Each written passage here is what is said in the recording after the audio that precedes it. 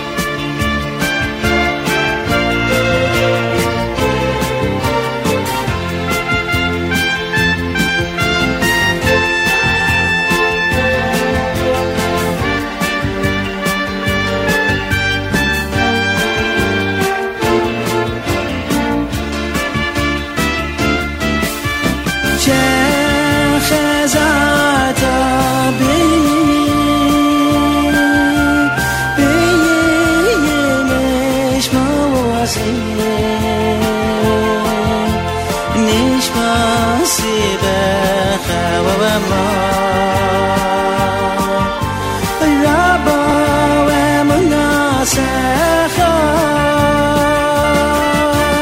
my day,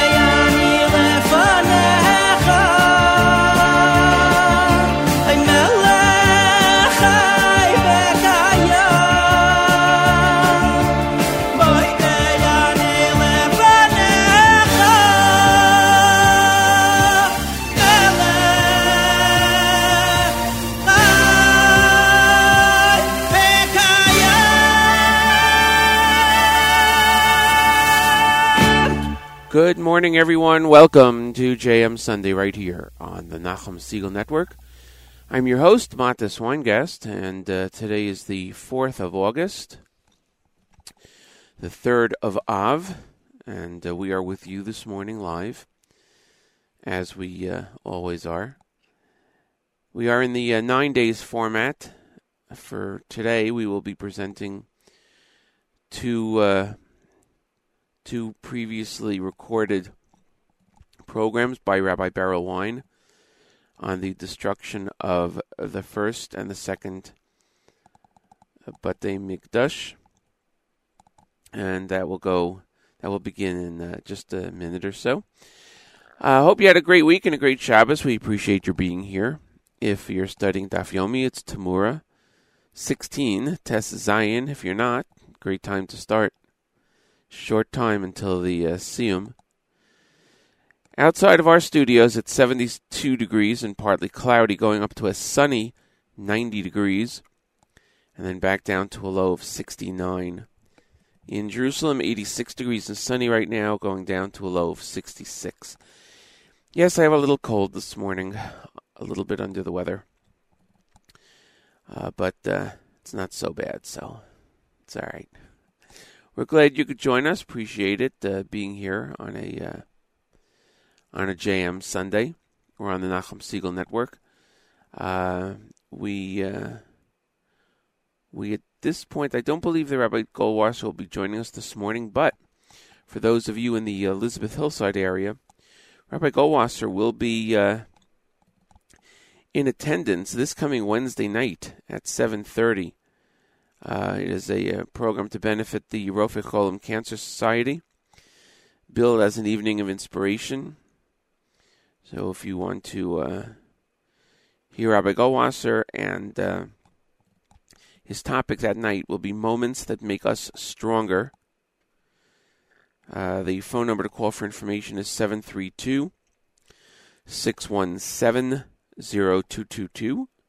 Again, 732-617-0222.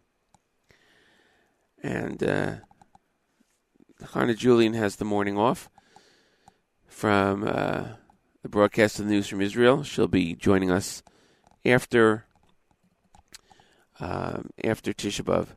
We'll be here next Sunday also, presenting Rabbi Wein's talks.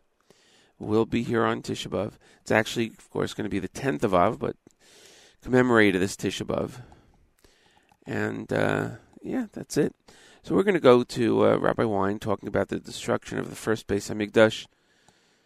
And appreciate all of you joining us here today on JM Sunday, exclusively, as always, on the Nachum Segal Network.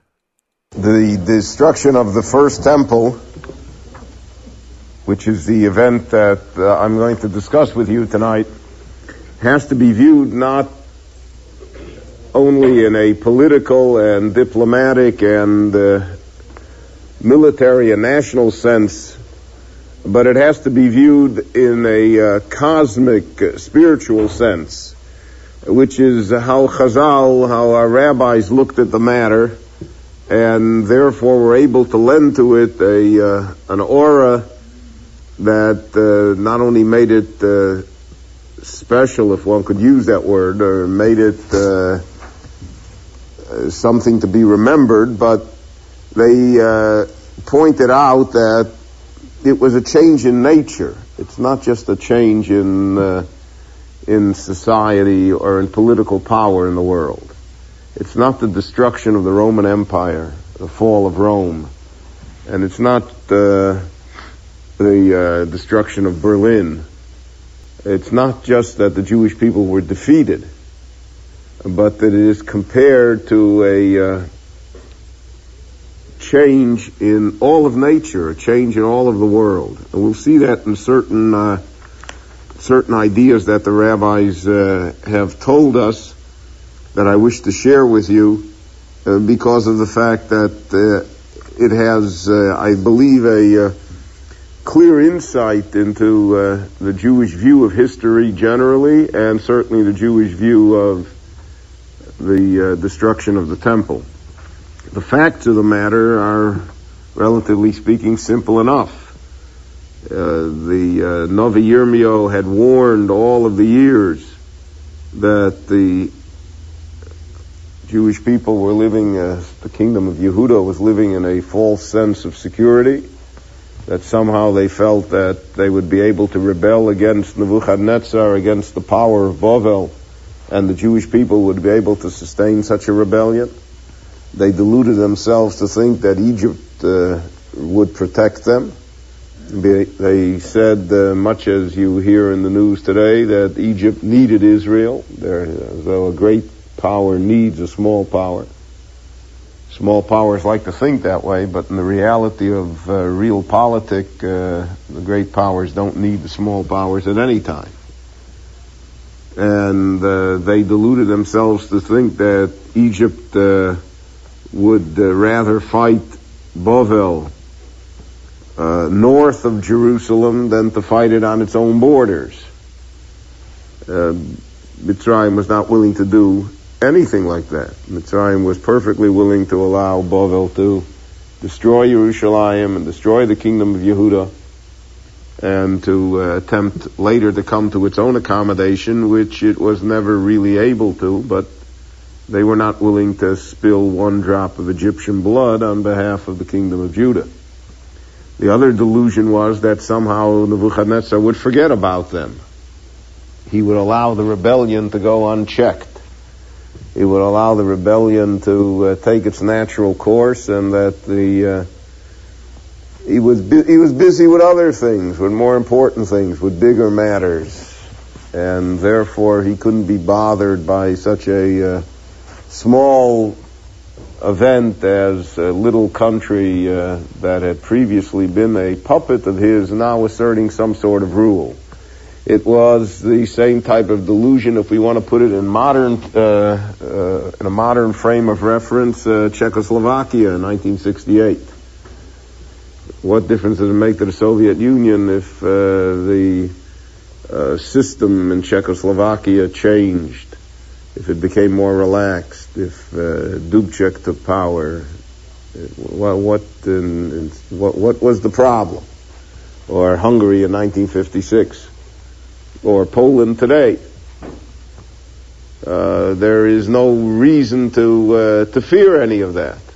And because of that, so they felt certain that Nebuchadnezzar would not expend the personal and national energy necessary to put down the rebellion. Throughout the history of humanity, small countries that have mounted such rebellions have always had that in the back of their mind, that somehow they weren't worth the effort of the large country to put the rebellion down. We'll see that in the time of the Second Temple, after the destruction of the Second Temple, when Bar Kokhba made an initially successful rebellion against the Romans, he also deluded himself to think that the Romans weren't going to send extra legions and make a great effort to put it down. It just wasn't worth it. History has shown us that that is a profound error. And the king of Bavel would not allow Yerushalayim to slip out of his orbit, and he would not allow Tzidkiyahu to breach his oath of fealty to him. And he came with his whole army, and he came to put down the rebellion, and he came to put it down with a vengeance and with a cruelty and with a finality. Not only to teach the Jews a lesson, but to knock out of the minds of anybody else in his kingdom the idea that somehow you could cross Nebuchadnezzar, you could cross the Babylonian Empire and nothing would happen. Well, he was going to make certain that you knew that something was going to happen. So the facts of the matter are that in the spring of that year, I've discussed with you on a much earlier tape at the beginning of the history series a question of the dates, the dates that are involved here. But most historians agree that the year we're talking about is the year 586 before the Common Era. And in the spring of that year, Nebuchadnezzar came from the north, and he invaded the outposts of Judah, and by the early part of the summer, his army had encamped around the city. And his strategy was the time-honored strategy of the stronger army, siege and attrition, just to wear the enemy down. And he brought his siege machines, he brought the lines of the siege closer and closer. And in the Tanakh it is recorded that on the 9th day of the month of Tammuz, the walls of the city were weakened sufficiently that the Babylonian army was able to invest the walls and come into the city. The second Churban, the walls of the city buckled on the 17th of Tammuz. And the fast day that we commemorate is that of the second temple, not of the first temple. In fact, after the destruction of the first temple, when the Jews were able to return 70 years later and rebuild the temple and rebuild their government, so even Tisha B'Av was canceled. Even the fast day of Tisha B'Av was canceled as a national fast day. It was restored with a vengeance, unfortunately, after the second temple. But the 9th day of Tammuz, which is not a particularly joyful day on our calendar, is not the day of the walls in the first temple. It's the day of the walls being destroyed in the second, breached in the second temple. So his army arrived, and under the command of Nebuzaradan, his general, who was a fearsome person,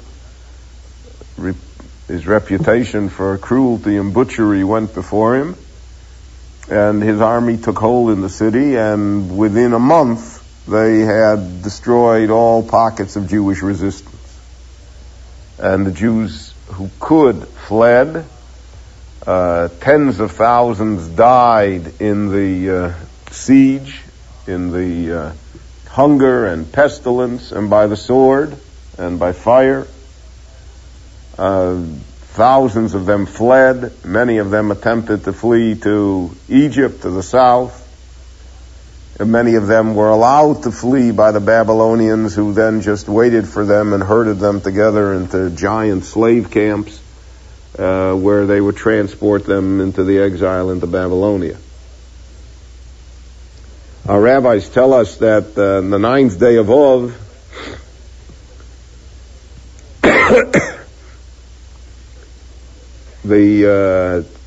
at sunset of the beginning of the 9th day of Av, again here we're talking of the first temple, the Babylonians purposely set fire to the building. Now, the second temple was even more fireproof than the first. But the first also, to a great extent, was a building of stone and of marble, and should not have burned easily. But apparently the accelerant that was used to set fire was of such a nature that it got the fire so hot that even the stones burned. The building collapsed in the fire. And it burned the entire day of the 9th of Av as well. Our tradition is, according to the Talmud in the Gemara Tainis, is that the first Beis HaMikdash was destroyed on, the fire began on Motzoi Shabbos. In other words, Tisha B'Av was on a Sunday. And that the fire began at the end of Shabbos, that as night fell, and that the Beis HaMikdash burned all day Sunday, and it was destroyed completely. In its destruction, many of the artifacts of the Beis HaMikdash were captured, and many of them disappeared. The Talmud tells us, and we read in the Megillah of Esther, that Ahasuerus had inherited, when the Persians and the Medes conquered the Babylonians, they inherited the museums and the treasure houses of the Babylonians. And amongst the booty that they inherited were kalim of the Beis HaMikdash, were utensils of the Beis HaMikdash. Cups, goblets, items, all sorts of gold, golden objects which they preserved. These items are referred to V'kelim Mikelim Shonim, it says in the Megillah. Then we read those three words with the melody of Eicha to indicate that those were the utensils that were used by Achashverosh, and he used them for the banquet that he invited all the Jews to attend. And because he had to have kosher food and kosher utensils, he took the utensils of the temple.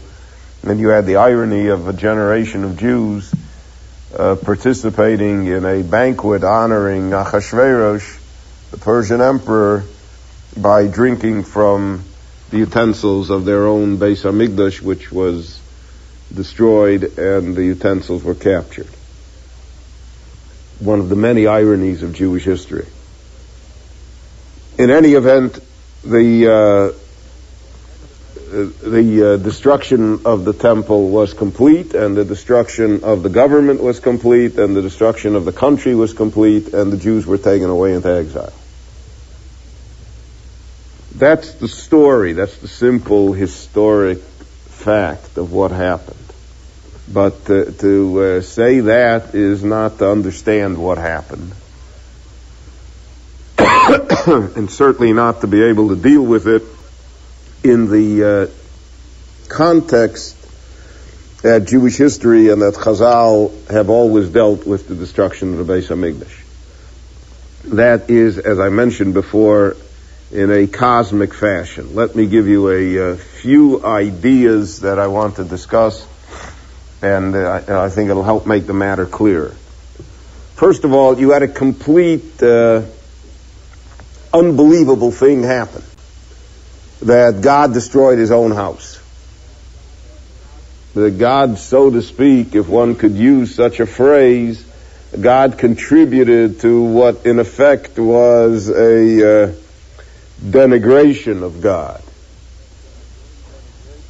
Because the Beis Hamikdash was in existence for over 4 centuries. It was world famous. It was one of the wonders of the ancient world. Everybody knew that the Jews were different. Everybody knew that the Jews were monotheists in a world of paganism. And here the God of monotheism, so to speak, allows himself to be defeated by the pagans. He allows Nebuchadnezzar, who is a pagan ruler and the representative of all that is evil, to somehow triumph and burn down God's house. Now, that's one of the great questions in history. That's the same type of question as the Holocaust raises. It's the same type of question that Job raises on a personal level. How does God let that happen? Where is God to defend himself? And no matter what the Jews were, and I'm going to discuss with you the negative attributes of the Jewish people which led to the destruction of the temple. But no matter what they weren't worse than the Babylonians. So why should the Babylonians win? Why should God allow his own house to be destroyed? Now that is a tremendously difficult philosophic matter to deal with. And the Churban made that matter real. Now, that one of the reasons, you see it in the words of all of the commentators to the Tanakh, one of the reasons why the Jews never took seriously the prophecies of Yeshayahu, let us say, or Yirmiyahu, or Micha, or any of the other prophets who time and time again foretold the destruction of the temple. It isn't that it was a surprise to them.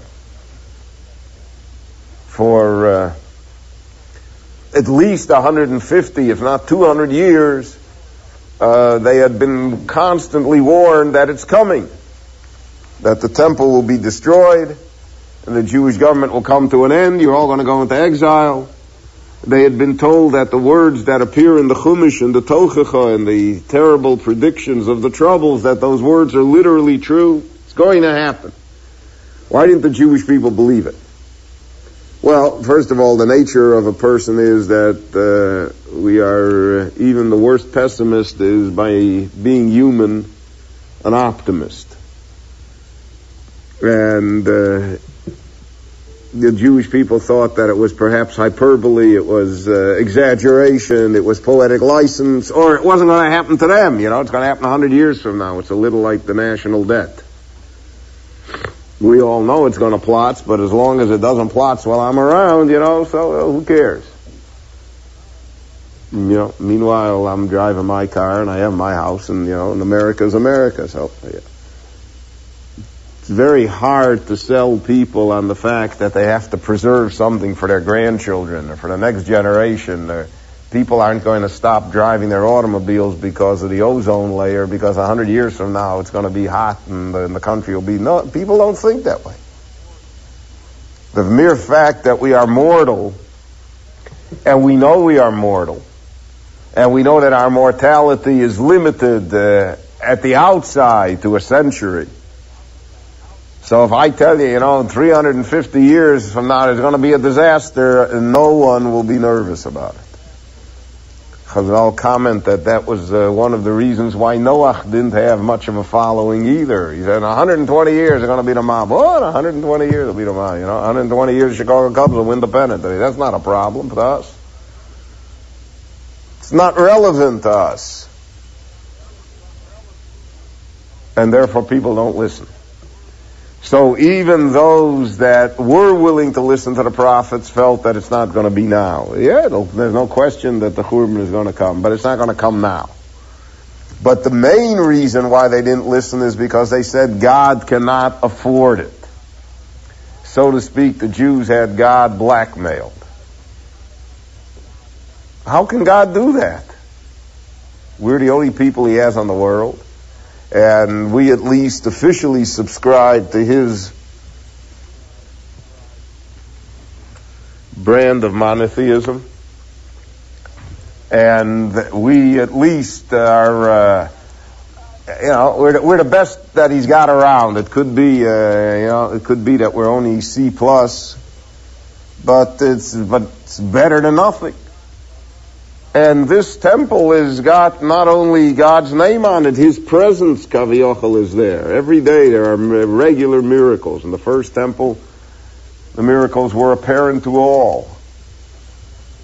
The candelabra never was extinguished. The fire on the altar always crouched like a lion. All sorts of miracles. And in Pirkei Avos we read of the miracles that existed in the second temple. So God is there. So how God isn't going to be counterproductive. He's going to allow his building to be destroyed. And therefore, to a certain extent, we can do whatever we want. Because what's he going to do, right? It's like the son that's working in his father's business. So the son can embezzle and cheat and not show up on Monday mornings and do a lousy job and everything. Because what's the old man going to do, right? The name of the company, it's Jones and Son. What's he going to do? Going to kick him out? What? He's got him. Well, that's how the Jewish people felt about God. They felt that they had him. And because of that, therefore, the destruction of the temple was a great philosophic shock to the Jewish people. And it, in a very perverse and different fashion, you have to understand that the destruction of the temple and the survival of the destruction of the temple was a triumph of the spirit of the Jewish people.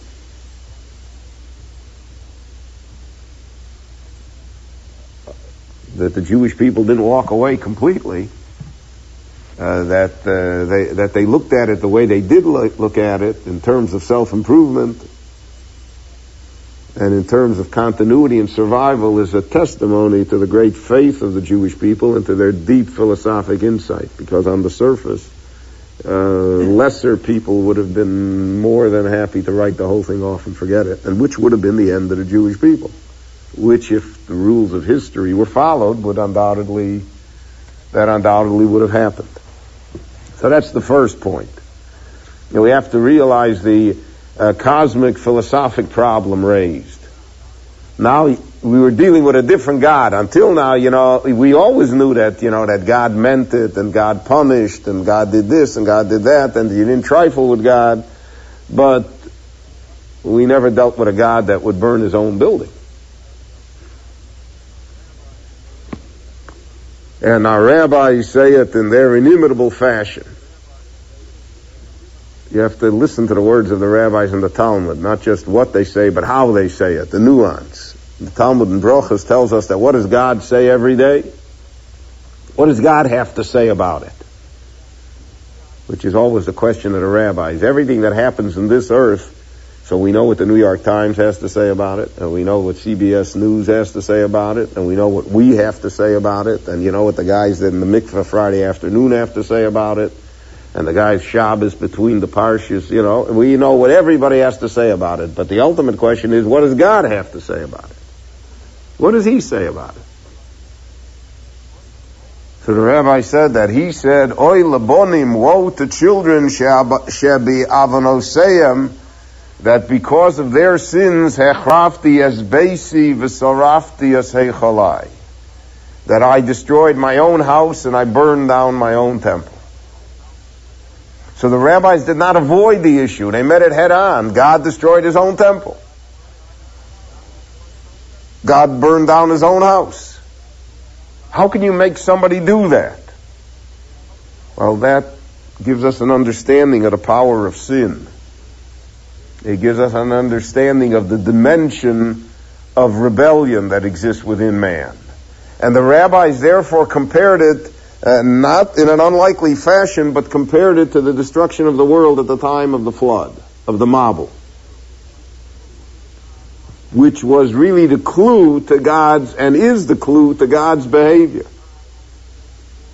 So there also, how did God, it says in the Torah that God said, Nichamti, Kaviochel, the Torah expresses itself in such a term that God expressed himself that I'm sorry I created man, and who needs the world, and and let it rain. What do you mean let it rain? You set the whole thing up that the world is so complicated. It's so, the laws of physics, of nature, of ecology, of biology, of botany, it's just mind-boggling. What do you mean let it rain? God said let it rain, that's it. It's not worth it. Without man, it's not worth it. There's a purpose to the world. The purpose of the world is man. Without man, who cares? Well, that was a lesson. That's a lesson that's burned into the psyche of man. And now there's a lesson for the Jewish people. God doesn't need a temple. God doesn't care about his reputation, so to speak. And God doesn't care about his house or anything else. If the Jewish people behave in such a fashion that they are really not my people, and they take me for granted, and they take history for granted, and they're not at all attuned to what's happening in the world, so then, so who needs it? So then it's only sticks and stones and bricks and mortar. That's all destructible. So what? And that's a profound, profound revelation to us. Not only that God could do it, he did it. Not only did he do it once, he did it twice. Not only did he do it twice, but in lesser ways, he's done it many times to us. That should give the Jewish people some pause. Because I always have this feeling, I don't mean to be political, even though I am, but people say, never again. What? We're not going to let it happen. Those are, that's whistling past the graveyard.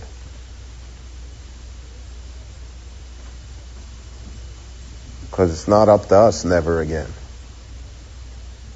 What guarantee? What if you gave every Jew in the world an Uzi submachine gun, and I'm certain there are now enough Uzi submachine guns in circulation that you could do that, it wouldn't stop never again. We all know that deep down in our heart. And we know that man can destroy himself and destroy the whole world. Doesn't take much. In our time, it takes very little. It takes two fingers on two buttons, and it's all over. But that's an awesome realization. To live in such a dangerous world, especially if one is a Jew, to live in such a dangerous world. But it is the Churban more than anything else that is impressed upon Jewish history and the Jewish mind, that reality. And because the reality is so frightening, we always tend to ignore it. We always tend not to deal with it. I think that that's part of the mystique, if I can use that word, regarding Tisha B'Av, is the fact that Tisha B'Av, it's not just a day of mourning, it's a day of such terrible reality that that's what causes the mourning.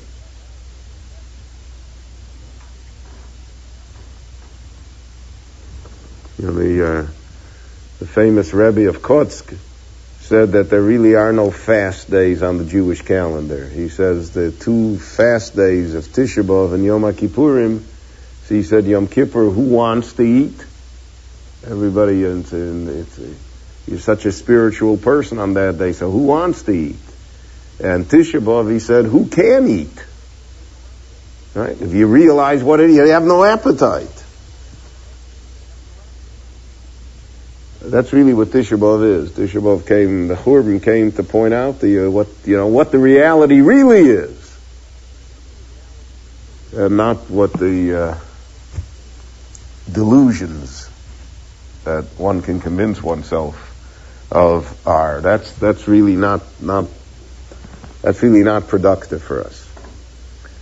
So that's one point. Another point is that the rabbis saw that the Jewish people themselves caused the Churban. It's not a hard and fast rule in history that the Babylonians have to triumph over the kingdom of Judah. Now, good old Karl Marx and his buddies in the 19th century sold Western civilization amongst all the other garbage that they put upon us the idea that there are rules of history, inflexible, inexorable rules of history, and that the individual under no circumstance can change those rules, and that we are just pawns. Now, if you think about it, that justifies, sending 50 million people to the Gulag, and it justifies starving 100 million Chinese, because it's the wave of the future. You can't stay in the way of progress. It's got to happen. And if it's got to happen, then I'm just helping it happen. I'm not doing it. It is the idea of the Western world in the last 150 years, that there are historic forces that create these cataclysms and holocausts and disasters, really acquits us of all responsibility. That's exactly what everybody, it's not my fault. Right? I only was taking orders. I'm only doing what history says. And that's what allows us to be such murderers. Because there is no individual guilt or responsibility. We are all acting under a force. Like the weather forecaster that predicts a tornado or a hurricane, he is not guilty when the tornado comes or the hurricane comes and kills innocent people. He's a scientist. He told you it was going to come. So too the nature of the view of history is that all of these things are inevitable. It has to happen. The big have to devour the small. The weak have to fall before the strong. And that there are forces in history and civilizations rise and fall, and that's it. And that, in effect, if we follow the logic of Western civilization to its illogical conclusion, which a lot of people do, Western civilization is doomed. The United States or the Western world generally is no different than Rome or the Holy Roman Empire or the English Empire or any other major power that has existed in the world. The most we can look forward to is being a second-rate country. That's if history will allow us to survive. But otherwise, we may even disappear. Wouldn't be the first time. And that, I think, goes also to explain part of the innate pessimism which exists in the Western world. The Western world is a very pessimistic place. If you have any doubts about it, just read the newspaper every day. It's just a very sad, pessimistic place. You know, now it's a hot summer, so, you know, so they all say that in 200 years the polar ice caps will melt and goodbye.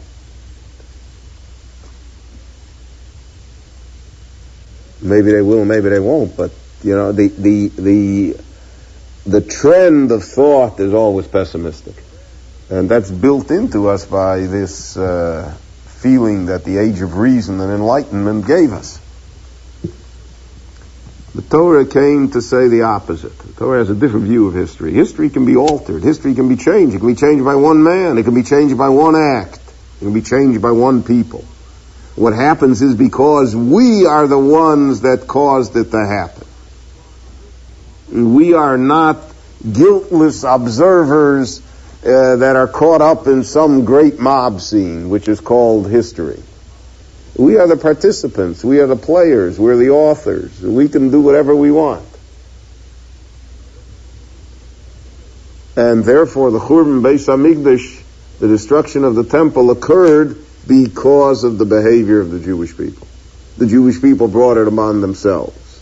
They could have prevented it. They could have prevented it even at the last minute. They could have prevented it. But they chose not to, for whatever reasons. And our rabbis list as the three cardinal reasons for the destruction of the first temple, the three major sins of society: paganism, the lack of faith in God, the lack of any allegiance to the higher authority, to the Creator that has fashioned us. Paganism need not be translated only in terms of idols. It's not just Zeus and Apollo. You know, paganism takes on many different forms in society. Wealth, greed, all sorts of injustice are all reflected in the ideas of paganism.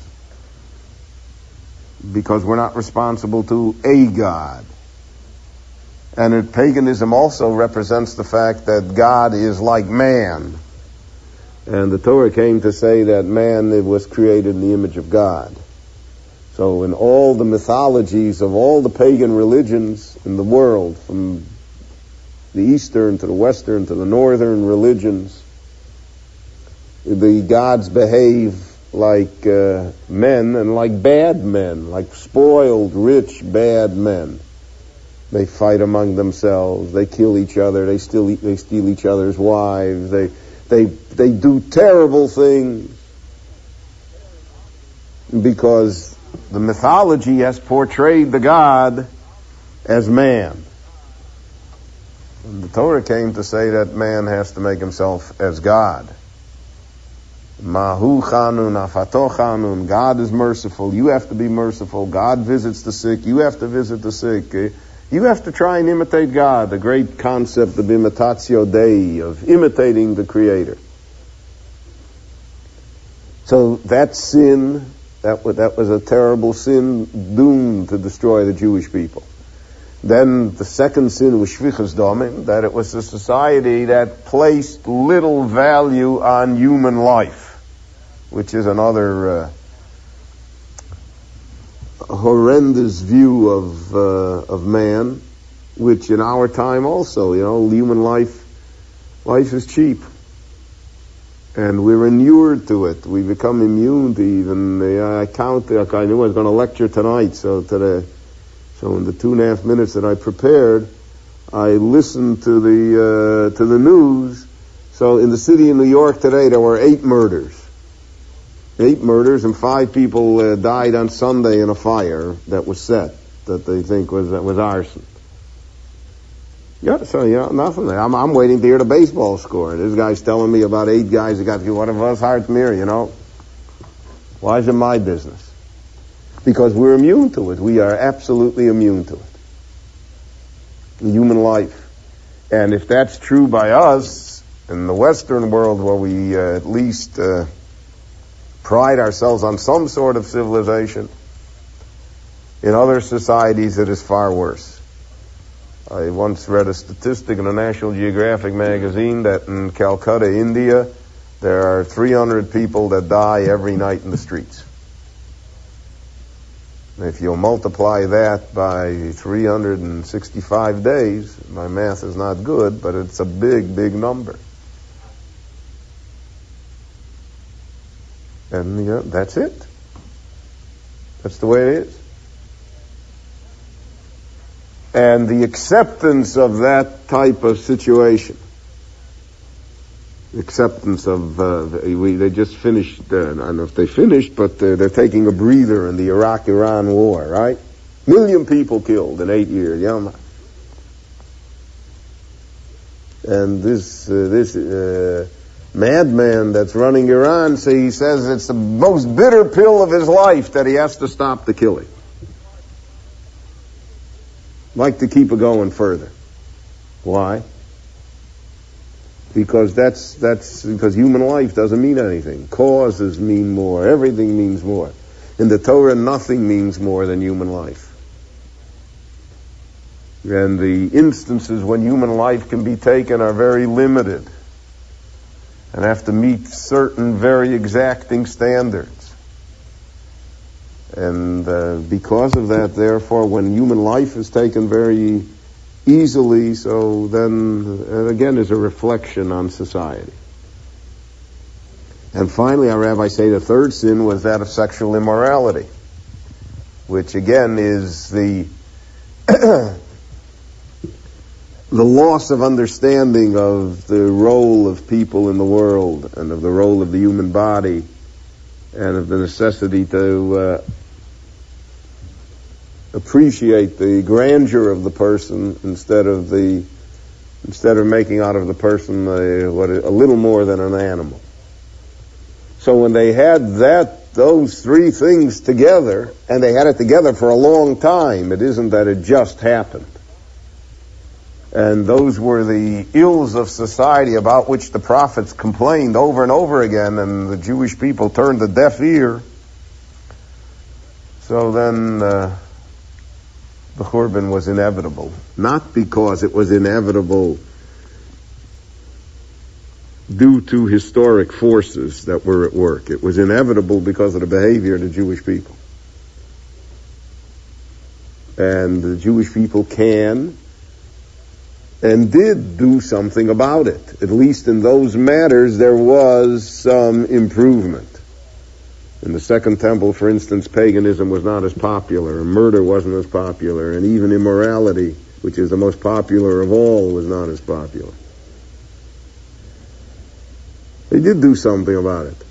The famous statement from Rav Kook that the British Governor General or High Commissioner Lord Stars said to him that he doesn't see any improvement in civilization over the thousands of years. So the British general had an office that overlooked the valley of Gehinnom, the valley of Hinnom outside the walls of Jerusalem.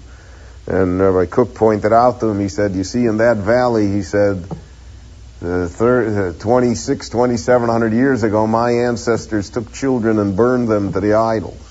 Took their own children and burned them to the idols. He says that we don't do anymore. So there is some improvement.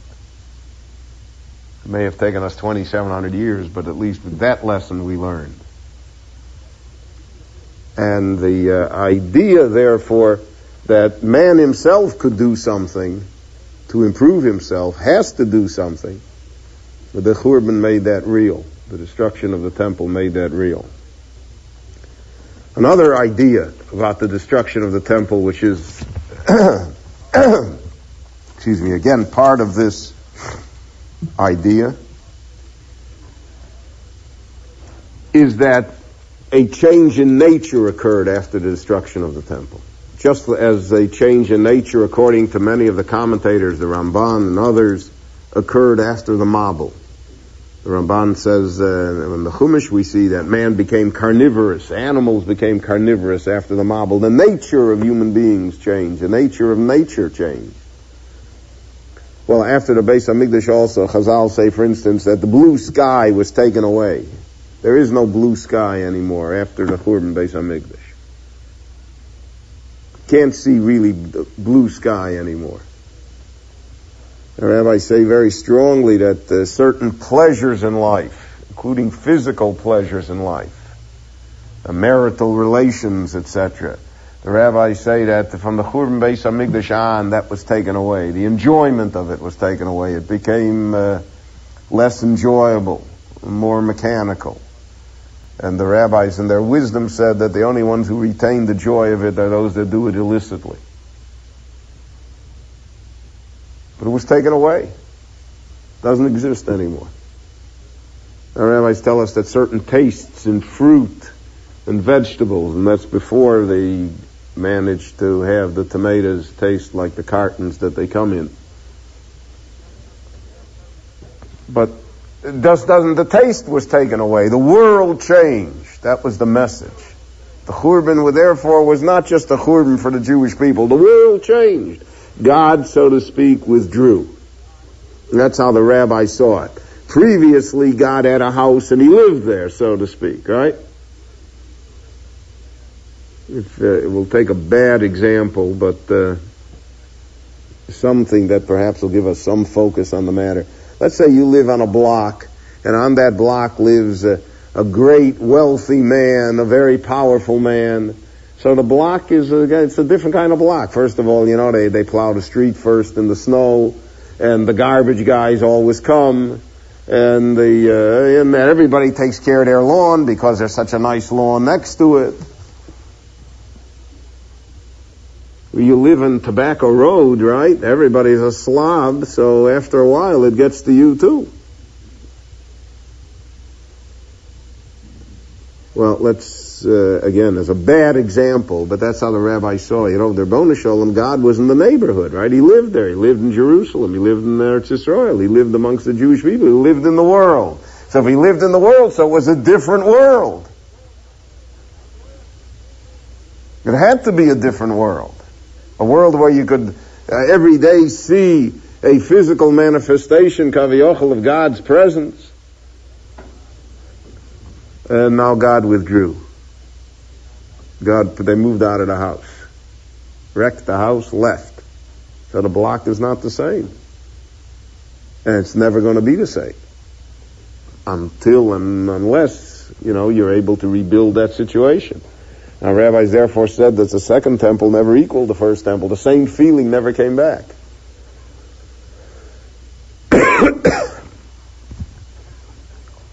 Things were different. Physically different. And our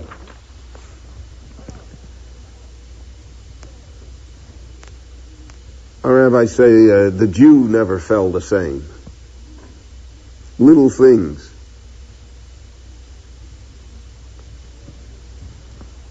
Our rabbis also say people were different. It says, Botlu posku anshe amonim Yisrael, it says. The Gemara in Sota. There were no longer trustworthy people, right? As long as God was around, so man also. You could find trustworthy people. But after the Churban Beis HaMikdash, that became very, very difficult to find.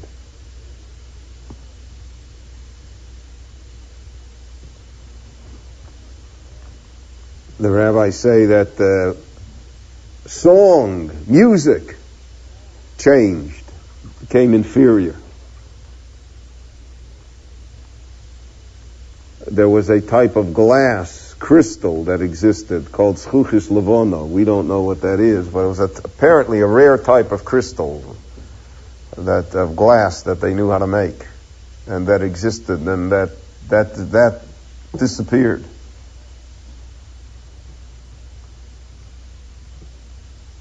And they had a type of popsicle made out of wine. They called it yain korush, frozen wine. That was the delicacy of the world. That also disappeared. The rabbis didn't come here to describe the menu. They didn't come to tell us, they came to tell us that it was a different world. And because it was a different world, then everything has to be seen in that light as a different world. Also, the access to God was different. Previously, there was an easy way out, so to speak, right? If a person sinned, so he brought the method of service to God through animal sacrifices, through the Beis HaMikdash, was foolproof. There was a Beis HaMikdash, there were Kohanim, there was a ritual. A person could cleanse himself, a person could come close to God, he could get the appointment. Now we have to rely on prayer. Prayer is a much more difficult route. It requires a great deal more effort on the part of the person, and even when the effort is there, you have no guarantee that the call is ever completed. You have no idea. Neshalma Purim Sfaseinu. Our lips become the sacrifice. They become the method of reaching God. So on one hand, that's exalted. But on the other hand, it is a much more difficult route to travel. And our rabbis therefore compared all sorts of tragedies to the Churban Beis HaMikdash. That's not an accidental comparison. Our rabbis say, for instance, that if a person, God forbid, loses a spouse, that's Kiyom Shechor Beis HaMikdash. Why? Because life is never the same afterwards. The person will go on living, the person may even remarry, everything, but it's never the same. That's gone. Our rabbis tell us, Rachmana litzlan, that if a person loses a child, so that's a scar that never heals. People live afterwards. People are productive. People even laugh, but that never goes away. It's never the same again. Our rabbis tell us, righteous people depart the world. So that's comparable to the Churban Beis HaMikdash. Again, what's that idea? It's never the same. Churban Beis HaMikdash means it's never the same. It's not, it's not losing the Super Bowl. It's not even losing money. It's never the same. And therefore that was one of the lessons, so to speak, that the Churban had to impress itself upon the Jewish people. We've been listening to Rabbi Beryl Wein, Destruction of the First Temple. We will get to the next part of the show. Rabbi Wein discussing the destruction of the Second Temple. And we commemorate both on Tisha B'Av next Sunday. We'll be here with some more discussions by Rabbi Wein. I want to wish a happy birthday to listener Yaakov. And thank him for listening all the time, wishing him a happy milestone birthday from all of us here at JM Sunday. Here is Rabbi Beryl Wein discussing the destruction of the Second Beis HaMikdash. The destruction of the temple and the subsequent destruction of the national entity of the Jewish people occurs, as I pointed out to you last week, in a significant fashion because of the warfare amongst the Jews themselves. The warring groups in Yerushalayim destroyed all hope of victory. And the fact that they burned all of their supplies, their grain, only facilitated the coming destruction, the victory of the Romans.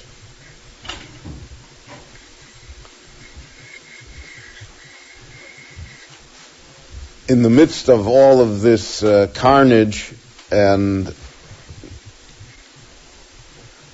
quarrelsome, bloody civil war between the Jews, the leadership of the Jewish people passed on a permanent basis from the hands of political leaders to the hands of religious leaders.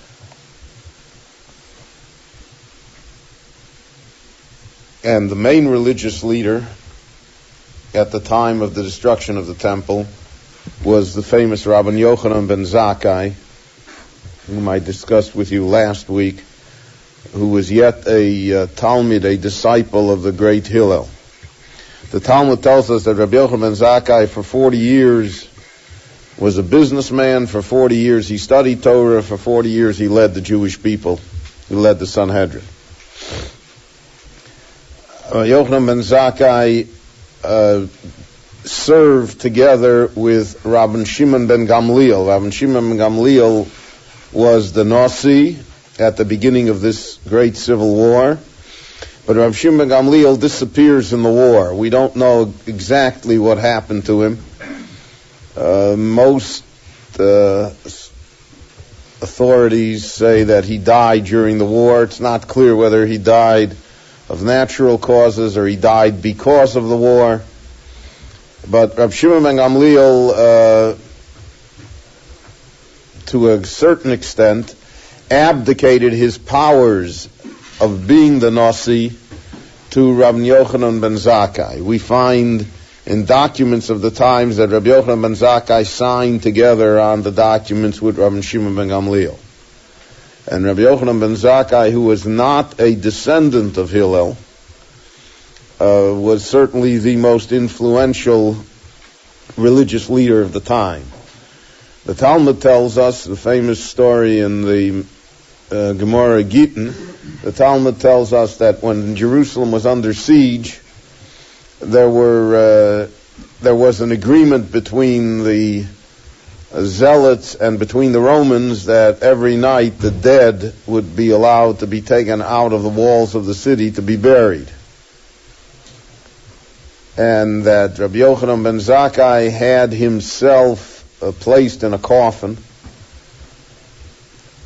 and taken from the city in order that he should be able to cross the lines and come to the Roman general Vespasian. The Talmud tells us that the Jewish guard, suspecting a trick, actually stabbed the coffin, ran a sword through the coffin to make certain that it was a corpse there. Rabbi Yochanan ben Zakkai miraculously survived, and he came before the Emperor Vespasian, and he greeted Vespasian, the general, and informed him that Vespasian was going to be the emperor of Rome. Now, this was because of the fact that after the death of Nero, the Roman situation fell into chaos. There were different competitors, as you can imagine, for the leadership of the empire. And in fact, in 1 year, in the year 69, there were 4 different people who occupied the throne, the imperial throne of Rome. And in the midst of this chaos and instability, it became obvious that a strong hand was needed. The Roman Senate turned to Vespasian, who was the leading general of Rome, and Vespasian ruthlessly disposed of his competitors by refusing to allow any of the grain ships from Syria, Egypt, and North Africa to sail to Rome, thereby starving Rome itself and starving Rome into submission. And because of that act, the Senate recognized that was the man they were looking for. He was ruthless enough to meet their tastes, and they sent him a messenger that he was elected the emperor of Rome. Rabbi Yochanan ben Zakkai, through the hand of God, naturally, beat the messenger there by a few hours. and he informed Vespasian that he was elected the emperor of Rome. Vespasian originally planned to execute Rabbi Yochanan ben Zakkai, but when the messenger arrived that he was elected the emperor of Rome, the custom in the ancient world was that the bearer of good tidings was rewarded, the bearer of evil tidings was punished. And therefore, in his elation over the fact that Rabbi Yochanan ben Zakkai had been the one that told him that he was elected the emperor, he rewarded him by granting him 3 wishes. Now we have 2 conflicting versions as to what the original 3 wishes were. The Babylonian Talmud tells us that the Jewish rabbi asked the Roman emperor for that the family of Rabbi Shimon ben Gamliel, the family of Hillel, be spared, because the Roman custom was, when countries were conquered, that the royal family or the leading families were taken to Rome and executed. So he asked that he spare the family of the Nossi. The second wish was, it's very interesting to see what he asked of him. The second wish was regarding the great Rabbi Tzadok, who was one of the famous holy men of the era and who was aware of the coming of the destruction of the temple, and according to the Talmud, fasted on a regular basis for 40 years. And because of that, naturally, he was very ill. He suffered from physical illnesses, and so he asked for medical attention for Rabbi Tzadok, that the Romans would provide the necessary medical attention. And then the third wish was the famous statement, Tein li Yavne v'chachomeha. Let me have the academy, the yeshiva at Yavne, and its wise men. Spare the Talmidei Chachamim. We will move the Sanhedrin, we'll move the yeshivas out of Yerushalayim, and we'll move to Yavne, and we will not mix in any political or military matters. Those are the 3 wishes according to the Bavli. The question arises, why didn't he ask for something grander? Why didn't he ask that the temple be spared, or that Jerusalem be spared? So the Bavli is of the opinion that he knew in advance that such a wish would not be granted, because that would destroy the whole purpose of the campaign of Vespasian. And he knew it was not within his nature to grant such a wish, and therefore he didn't want to waste it.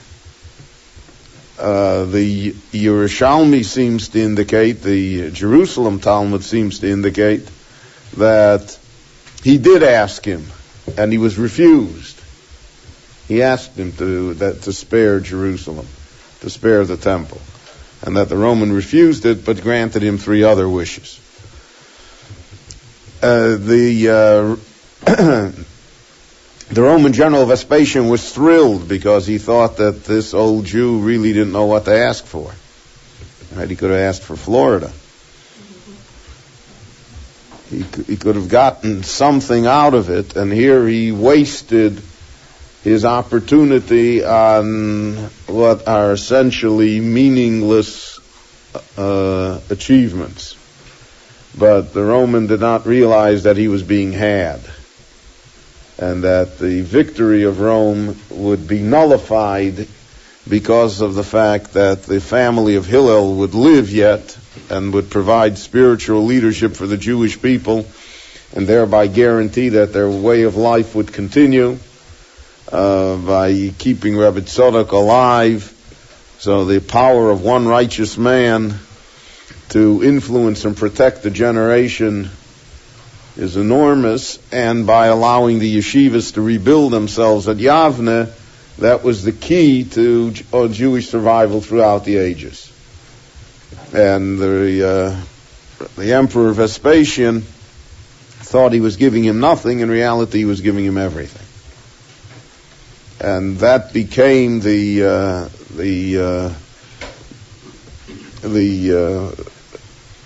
refuge of the Jewish people, how they would survive the awful blow of the destruction of their nation, of their government, of their temple, a complete change in the Jewish world, a tremendous adjustment. All was made possible because of the fact that they still had their religious leadership intact, and also that they had their religious infrastructure through Yavne was still functioning and would grow strong and would certainly outlast Rome, as it has outlasted all other civilizations and tyrants in the history of the world.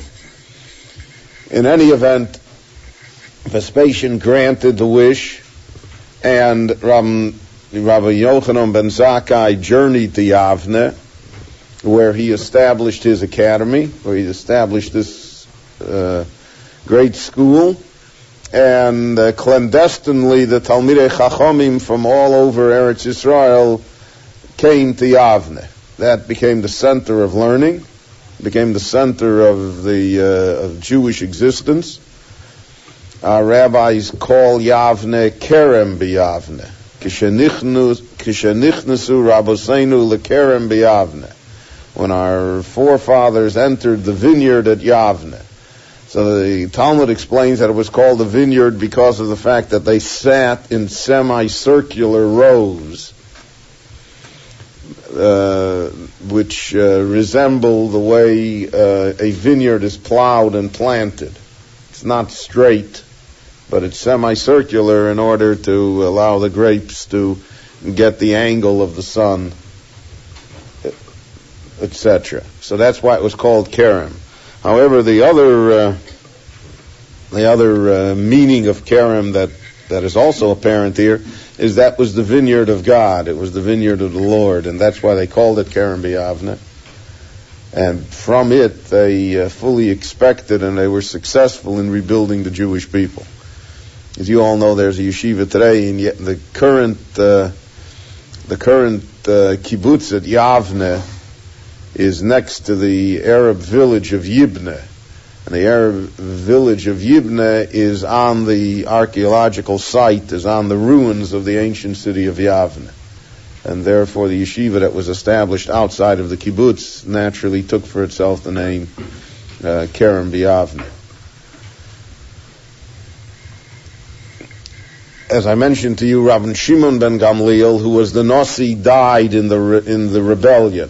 And his son, Rabban Gamliel II, or as he is known, Rabban Gamliel of Yavne, should have become the Nasi.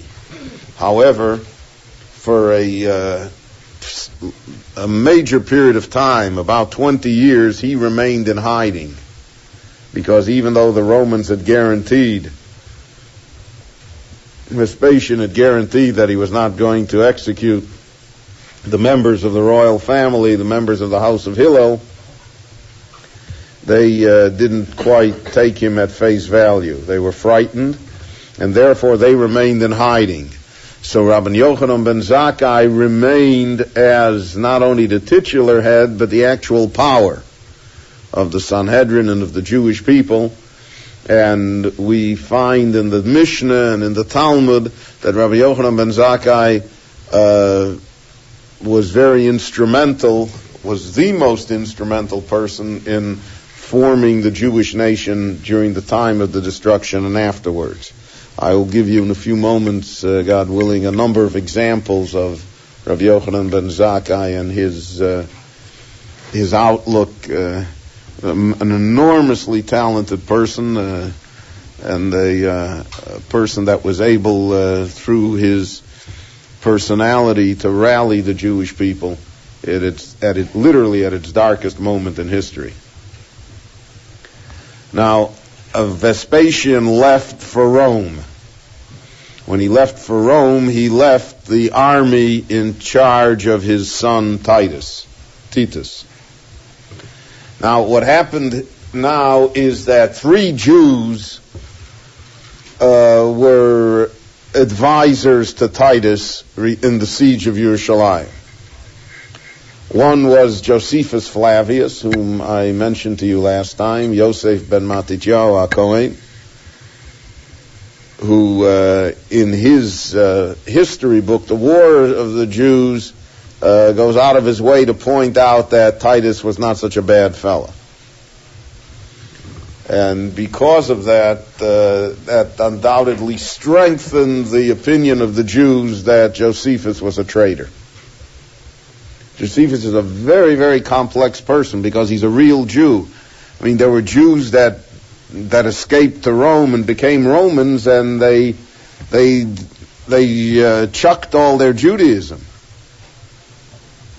That was not the case with Josephus. And Josephus remained an observant person, observant of the mitzvahs. And he saw himself as the defender of the Jewish community against the attacks of the non-Jewish community in the Roman Empire.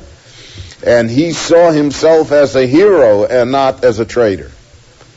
In other words, he maintains that things would have been far worse if it would not have been for him. And that he had influence with Titus. He even writes in his book that Titus did not want to burn down the temple. And that the burning of the temple was an accident. We'll discuss that also in a few moments. But he really is an apologist for Titus.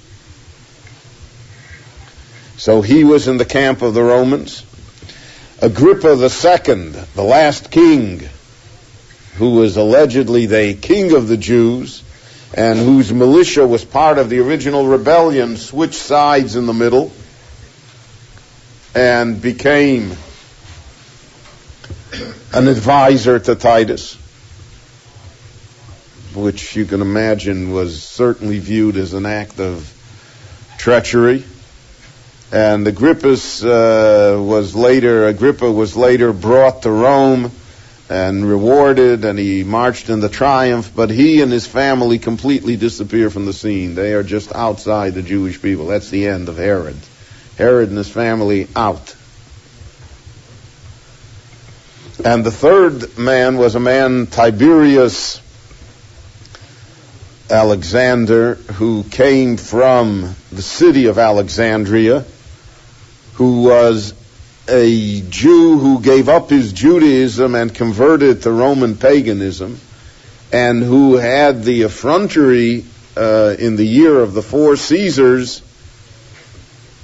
to proclaim himself as the emperor of Rome. It's a little like Barry Goldwater's joke. When he ran for president, Goldwater said that if he wins, he'll be the first Jew that ever became president of the United States, and he's an Episcopalian. So here you would have a Jewish emperor of Rome who was a pagan. These 3 were the main counselors of Titus during the siege. And their counsel was very correct. Their counsel was that the Romans need not knock themselves out, let the Jews kill themselves out. The Jews are going to do such a good job on themselves that the Romans will only come in and pick up the pieces, which is practically what happened. Now, Rome used the siege of Jerusalem to test new war machinery. It's not unlike Middle East wars that we have unfortunately seen in our time that have been proving grounds for major new weapon systems of the superpowers. Except that then the Romans had perfected their siege machines, the battering rams, the catapults, the Roman towers, in which they filled up the tower with as many as 1,000 soldiers and were able to pull it to the wall. And the Romans, Titus was interested, as all generals are interested, not so much in the cost in terms of men. He was interested in the technology and how it would work. And therefore, late in the year 69, he brought the battering rams and siege towers to the walls, and they destroyed the outside wall, then they destroyed the second wall. And then he laid siege to the city in such a way that the hunger and pestilence just raged throughout the city. While this was happening, the Jewish generals inside the city were still fighting with themselves, slaughtering each other. And then finally the Romans tightened the siege and continued to tighten the siege. And in the spring of the year 70, they were at the last wall, and the wall was breached in Tammuz of the year 70. The Romans fought their way through the city. The defense was fierce. It was suicide squads, kamikaze. The Romans suffered enormous casualties, and in hand-to-hand fighting in the cities. And the Roman policy was to destroy all the homes, to level everything. And therefore the city was being destroyed as the Roman army marched closer and closer to the temple. And eventually the Romans achieved the breakthrough. They were able to surround the fortress of Antonius, which guarded the temple, and they were able to come to the temple walls themselves. Josephus, in his book, states the fact that Titus, apparently through the Jews, was well aware of the significance of the 9th day of Av, that historically was the day of the destruction of the temple, and therefore he held back the final assault till that day, till the afternoon of the 9th day of Av, when the walls to the temple were breached. And according to Josephus, there was that Titus had given orders not to burn the temple. Now, the temple was a fireproof building. The temple was built out of marble, out of stone. It was a fireproof building. There was very little in it that could burn. Our rabbis saw the burning of the temple as a miraculous type of occurrence. And they said that that God vented his wrath, so to speak, on the stones and on the bricks, rather than on the people.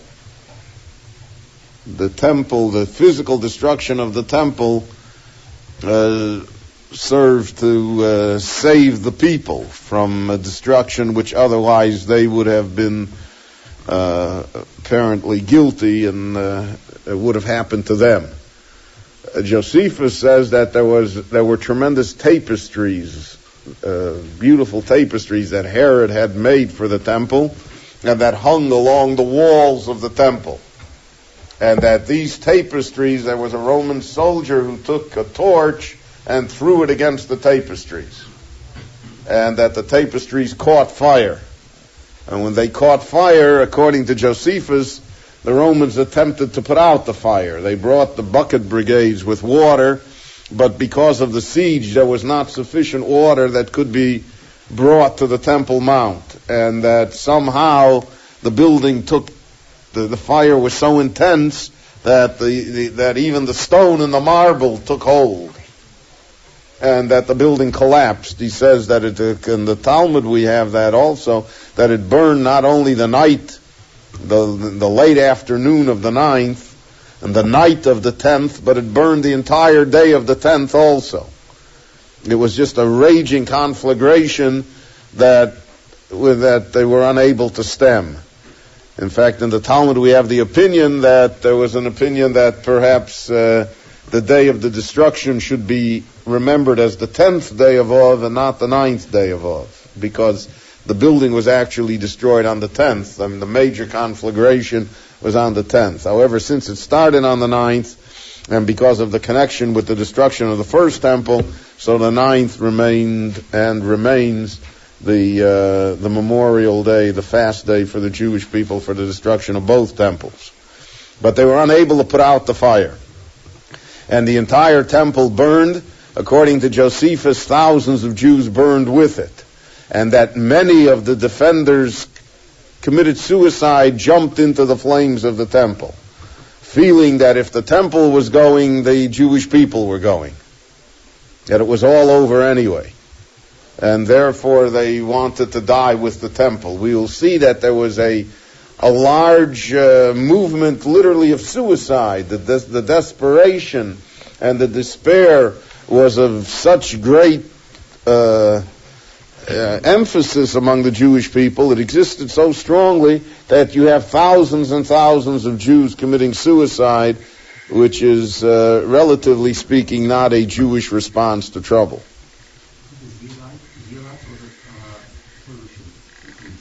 Mostly the Zealots. The Prushim intended to live to another day. The Prushim followed Rabbi Yochanan ben Zakkai's lead, and they were, even though they were devastated by the destruction of the temple, they were not willing to write the end of the Jewish people. We'll see that this is what happens at Masada, that the last defenders, the almost 1,000 people, men, women, and children, kill themselves rather than fall into Roman captivity. The Prushim were willing to undergo the Roman yoke because they felt that they would be able to see to it that the Jewish people survived.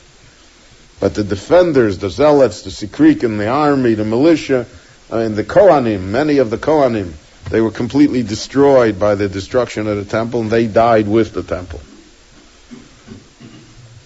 The only piece of the temple that we have left, of the entire temple compound that we have left, is the fragment of the western wall that was the wall to the outer courtyard, to the temple area, to the temple mount itself. With the destruction of the temple, the Romans continued to mount a war of extermination against the Jews, to uproot them from wherever they were. And they moved south and conquered the fortress of Herodion, which still was in Jewish hands. There was one other Jewish fortress in Transjordan, which the Romans crossed and destroyed. Yes. And then the final, last place that was controlled by the Jews was the fortress of Masada. And the fortress of Masada was commanded by Elazar ben Yair, one of the leaders of the Sikrikun. Now, the other two leaders, Shimon bar Giora and Yochanan Gush Chalav, were captured by Titus. And Titus will bring them, together with the relics of the temple, etc., he'll bring them to Rome. And they will participate in the triumph, marching in chains, being dragged through the streets of Rome.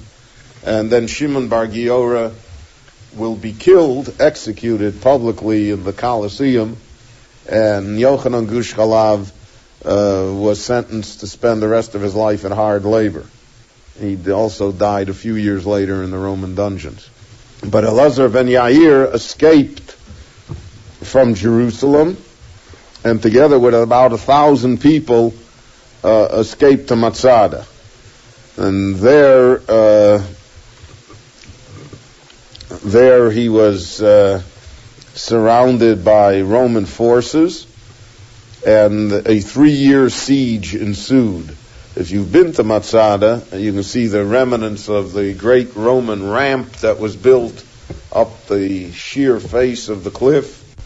The Romans used Jewish slaves, 30,000 Jewish slaves, to build that ramp, so that they put the defenders in the awful dilemma of, in order to stop the ramp, they had to kill their own brethren. And the situation deteriorated until finally in 73 the ramp was almost complete. It was obvious that the Romans would assault and win. Elazar ben Yair, in the famous story, again is recorded in Josephus, called a meeting of everybody on Masada and said, "We are not going to be slaves to Rome. If we cannot be free, then were going to commit suicide, and that's what they did. They killed everyone on Masada. When the Romans came in the morning, they found only corpses. Now, I don't know how to put it, but somehow the Masada complex is represented as being very heroic. It sounds dramatic, and it has a great deal of heroism to it, but the traditional Jewish viewpoint and the viewpoint of the rabbis of the times was that it was a very bad pun, but it was dead wrong. It was just not the way to handle it. And it was a useless, futile act that was destructive instead of really strengthening anything. And it's only in our time, lately, that the Masada became popular again with such statements as Masada will not fall again, and statements, bravado statements, which again appeal to the dramatic and heroic part of the story, but really in history are not accurate, and they're not very reassuring even. Now, Titus collected, we have all of this again from Josephus. Titus, after the fall of Rome, and his father was the emperor, so they decided to have a triumph. This was one of the greatest Roman parades, triumphs in the history of Rome. And according to Josephus, they brought over 10,000 Jewish prisoners back with them. I mentioned they brought the two generals, Shimon Bar Giora and Yochanan Gush Chalav, and he also took the artifacts of the temple. Now, the second temple, as we know, did not have the ark, but he took the table, he took the menorah, and he took other golden and silver and all of the whatever could be taken, and he marched it in a tremendous parade and a tremendous triumph in the main square of Rome. And the Romans felt that this victory over the Jews was their major victory. You have to remember that even though the Jews were a small people, and even though the country was a small country, it was the bitterest war that Rome had to fight. And it was the war that cost Rome the greatest proportion of casualties, and therefore the victory over the Jews was celebrated as a tremendous military accomplishment. Titus succeeds his father as the emperor. His father does not live very long. By the year 73, 74, Titus is the emperor, and Titus built for himself a monument to the victory over the Jews, the Arch of Titus. It is a 3-tiered gate that was the entrance to the Roman Forum. The Arch of Titus still stands until today. It's no accident in history that both the Western Wall and the Arch of Titus have survived these 1900 years, in spite of all of Rome has been sacked a dozen times in between, and Jerusalem has seen its share of destruction since, and that these two monuments of stone, so to speak, remain for viewing today. On the top of the Arch of Titus, you have the famous sculpture, the relief work, bas relief work, which shows the Jews being taken into captivity, the picture of the menorah, the picture of the shofros, of the long trumpets, of the chatzotzros, and the entire scene of Titus attempted to portray for us the scene as it looked on the day of the parade in Rome. What happened to all of the things? Now, that's a good question. The Talmud tells us that 40, 50 years later, meaning about 70 years after the destruction of the temple. Rabbi Yossi said that he was in Rome and that he saw yet displayed the great paroches, the great curtain, which separated between the building of the temple, the actual building. So it separated between the Holy of Holies and the building itself. So there was this enormous curtain tapestry that hung. He said he saw it in Rome. And apparently the Romans kept it as they kept many of the artifacts, as booty and on display, etc. When Rome was taken over by the Christians, as will happen in about the year 330, 250 years afterwards, so the Catholic Church fell heir to all of these possessions of the temple. Now, where they are and what happened to them, it's not clear. They could have all been destroyed when Rome was sacked. They could have all been lost in the Dark Ages. There is a tradition both among the Catholic Church and among Jews that somewhere in the catacombs, in the basements of the Vatican, there are artifacts of the temple which still exist. As late as the 18th century, there was a Jew by the name of the Chidah, Rabbeinu Chaim Yosef David Azulai, who was a fundraiser sent from Jerusalem to collect money, but like many fundraisers, he didn't go for the work. So he went and visited libraries all over the world. And he's a tremendous Talmud Chacham and a scholar. We have almost 70 books that he wrote while he was raising money. Some fundraisers write receipts. He wrote books. And one of the places that he was in Rome, and somehow he got into the Vatican.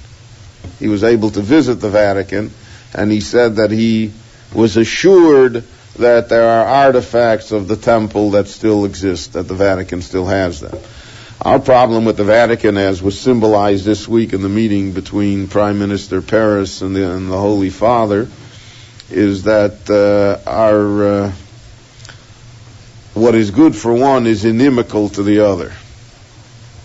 We do not have, as the Vatican so euphemistically phrased it, an identity of interests. And because of that, therefore, the Vatican is not in any mood to share information regarding any of these items. It may also be the Vatican has such a vast storehouse of manuscripts, artifacts, etc., that they've collected all over the centuries, that they really don't know what they have. My theory of life is that the world is one big yeshiva. And, when you'll do your Pesach cleaning, you'll be amazed what you have that now doesn't even enter into your mind. And there are a lot of things that they simply don't know what they have. Until the Second World War, until after the Second World War, for instance, the Vatican Library is the largest repository of Jewish manuscripts in the world, having been confiscated from Catholic countries over the entire 15 centuries of Catholic rule. So many of the great works and manuscripts of Jewish scholarship are not in our possession, but they are in their possession.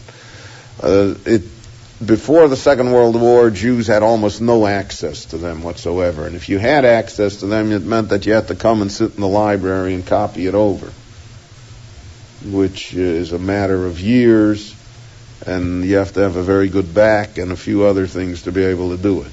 It effectively prevented any Jewish scholarship. What has happened since the Second World War is that the Vatican now does allow microfilms. They will microfilm a manuscript for you and send it to you. And in our time, in the last 35 years, 40 years, more ancient manuscripts have been published than in all of the years until our time. And for instance, the entire, we knew that there was a sefer called the Beis Abchira, written by Rabbeinu Menachem HaMeiri, who was a French Jew who lived in Pepregan on the border of Spain in the Pyrenees in the 1300s. We knew it. It was quoted by everyone. Until 1850, we never even saw any of the books.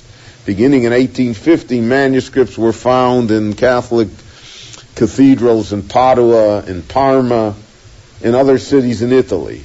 But the main texts lay in the Vatican Library.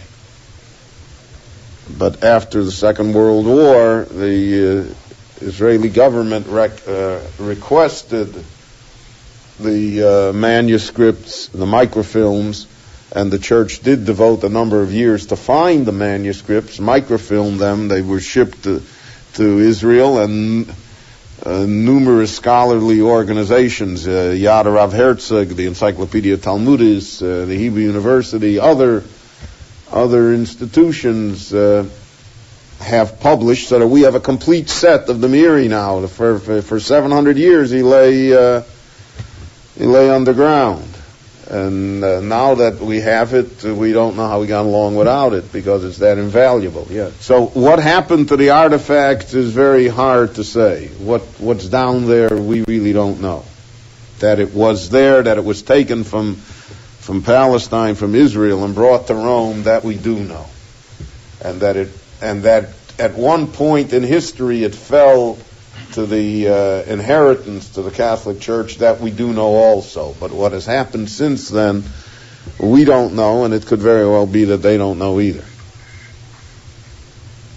All right, now, in the situation in Israel after the destruction of the temple, the Jewish people, as you can imagine, were in a state of shock and despair. There was a very strong effort now by the early Christians, by the early Jewish Christians, to gain control of the Jewish people. And they said openly that the destruction of the temple was a direct result of the rejection of Christianity by the Jews. And that the destruction of the temple therefore proved that the old was gone, the Old Testament and the old requirements, the old revelation, that was all canceled now because the temple was destroyed, and the new, meaning Christianity, was now to take hold. The Christians had almost no success with the Jews. The early Christians had almost no success with the Jews, aside from the point that I mentioned to you of the special brocha that was inserted in Shemona Esrei to exclude the Christians. They did not strike a responsive chord among the Jewish people. And by the end of this century, the Christian church would become almost exclusively a non-Jewish religion. And not only a non-Jewish religion, it would turn into eventually an anti-Jewish. It would have a great deal of bitterness to the Jewish people. However, there arose, and they had existed before, a certain pacifist group who now felt vindicated by the fact that the temple had been destroyed and that the Jewish army had been crushed by the Romans. There's always an idea that exists after any problem. And everyone is gifted with hindsight, and everyone knows what they should not have done. This group was basically composed of the Isiim of the Essenes, whom I discussed with you, and they therefore said that the Jewish people should now revert into a peaceful agricultural people, a pure and holy people, and move out into the caves, into communes, etc. This also did not prove very popular with the Jewish people. The Dead Sea Scrolls that we have found, the community that existed in Qumran, which is the area of the Judean desert, is a localized sect, probably not more than 2,000 or 3,000 people at its height. And their reaction to what happened was one of extreme pacifism, and therefore what they did, and it's not unusual, they distorted Jewish writings to reflect their attitude. You know that if you want to prove something from the Torah, you can prove anything. You can prove that the Torah is socialist, communist, capitalist. It's for the working man, it's against the working, whatever you want. If you take things out of context and you interpret them as you wish to interpret them. If you take the Torah as an entity, the way Chazal did, the way the Talmud deals with it, so then the entire pattern and the values of Jewish life appear. But if you take one part out, so then you have a distortion. And they distorted it. They took all the peaceful parts out. They took all the parts that supported their ideas of human behavior and of national life. And because of the fact, as I mentioned to you, that one of the hallmarks of their society was that they were celibate. They did not marry. So they could never replace themselves. And they were dependent completely upon persuasion and conversion from the outside, which did not prove popular. Now you have to, just to show you how tough the Jewish people were and are, you have to remember and keep in the back of your mind that the Jewish people are going to rebel against Rome within the next 60 years and are almost going to win that rebellion. So that the mood of the people, in spite of being crushed, was not one of pacifism. The mood was to survive and to see what happens.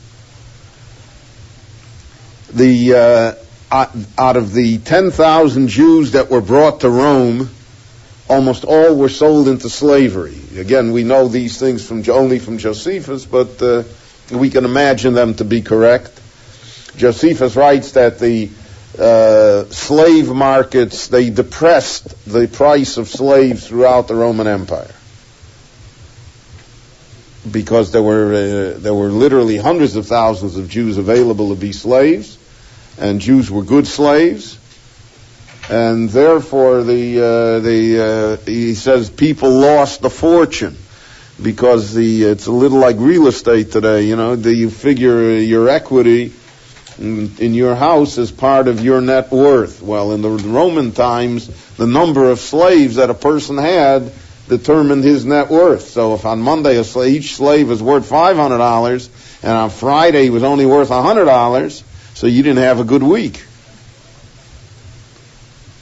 And that is what happened with the Jewish slaves. They were poured on the market so quickly and in such vast numbers that they literally caused a financial panic within the Roman Empire.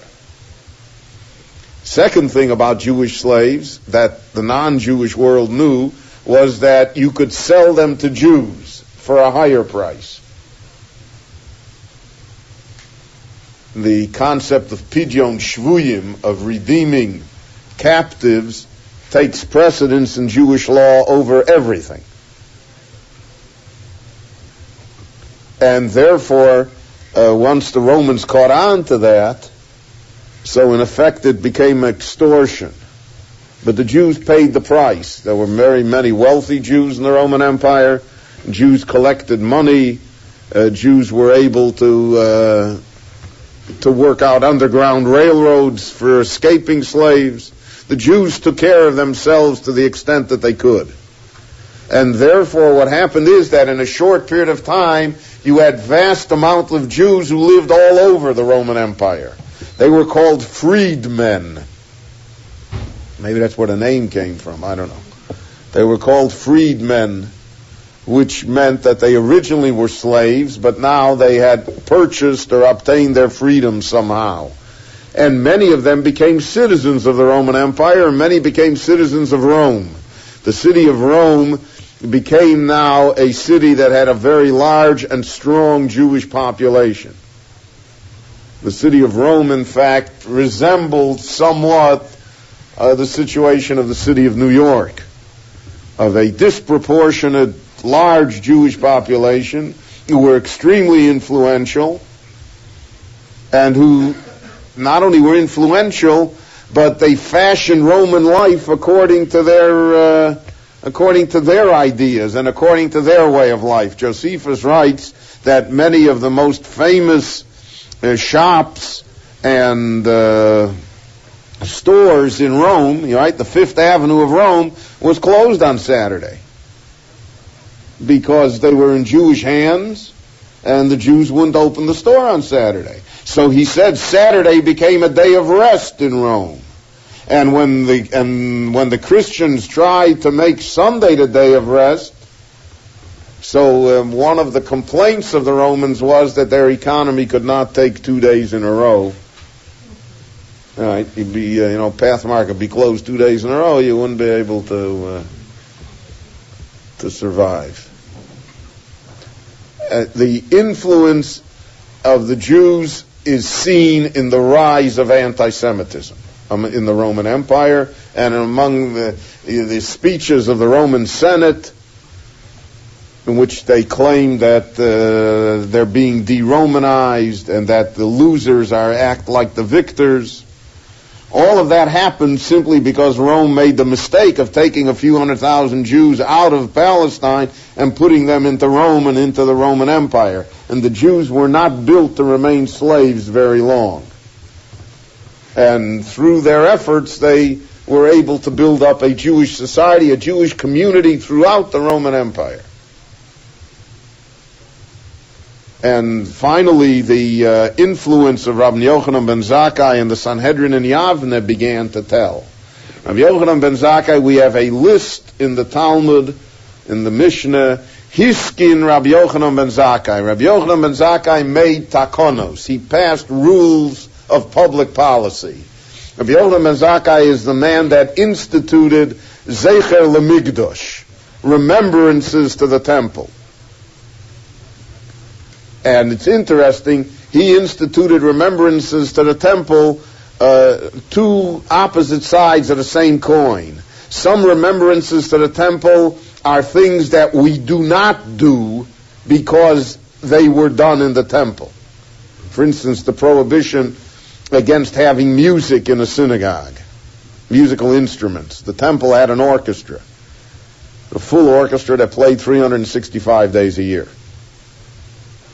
Our prohibition against music in the temple, in the synagogue, is a remembrance to the temple. So there we have an example of a remembrance to the temple of things that we do not do because they were done in the temple. Then we have remembrances to the temple that we imitate exactly what was in the temple. Let me give you another example of a remembrance of the temple that we do not do. We do not have a 7-branched candelabra lit in the synagogue. We don't light all 7 lights, for instance. Because in the temple they had 7, so we don't have 7. 6, 8, whatever. But we don't have a 7-branch candelabra lit.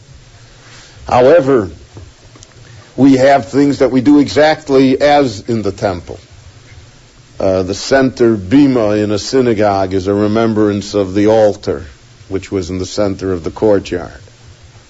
We have the fact that we take the lulav and esrog 7 days, 6 days. We don't take it on Shabbos, but we take it all 6 days, is a remembrance of the temple, because in the temple they took it. The Hoshinus that we have, Hoshina Rabbah, is a remembrance to the temple service.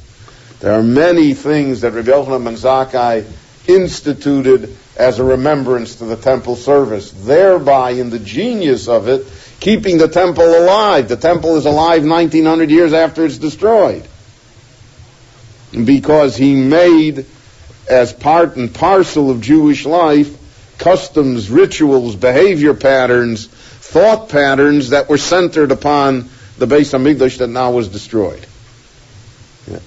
What's the prohibition against the musical instruments? Because there are two prohibitions. There's one prohibition of Saturday because of the fact that the instrument may require repair.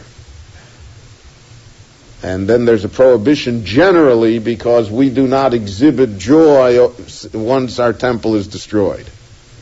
So that would be Tuesday, you couldn't have an organ. Prohibition against carrying it also must be right? No, because in the temple, none of the laws of the rabbis applied. In the temple, only the laws of the Torah applied. The rabbi said, maybe it'll break, therefore don't do it. In the Beis HaMikdash, none of those laws applied. Ein Shavus b'Mikdash. But outside of the temple, they did apply. Now, yes. The artifacts from the first destroyed or taken away by the They were taken away by the Babylonians, and some of them were swallowed into the ground under the Temple Mount in Jerusalem. But they never were brought back. So all the artifacts that Titus found Were from the Second Temple. Most of them were from the time of Herod. When Herod redid the temple, he redid all the art. It's like your wife redecorating the house, right? So the old couch is also out the window. So when he built it, so he did everything over. And so therefore most of it was, relatively speaking, new and valuable. The Romans took them. And the Romans were aware of them because the temple was one of the tourist attractions in the world. People came from all over the world to see Herod's temple. And therefore, that was all part of the booty, part of the triumph.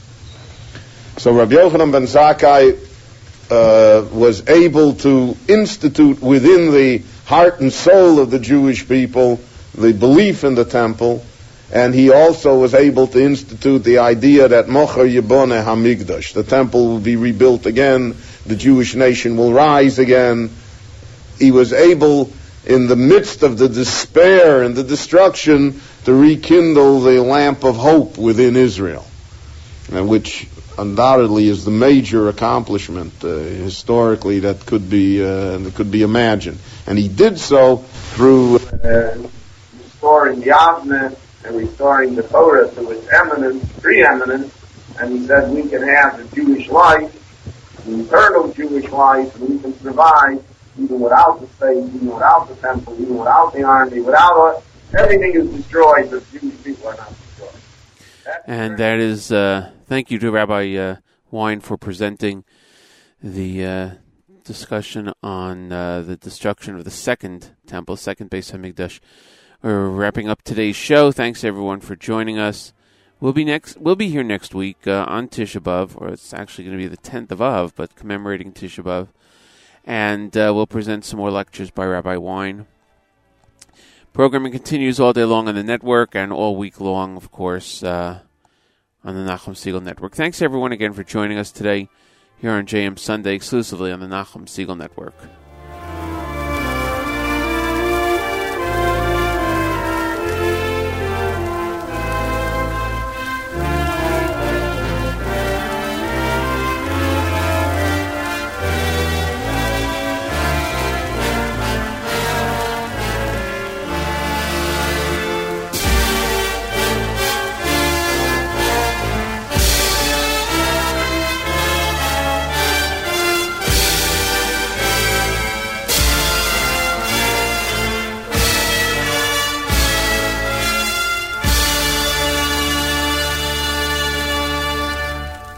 You've been listening to Matis Weingast and JM Sunday on NachumSiegel.com, right here at the Nachum Siegel Network.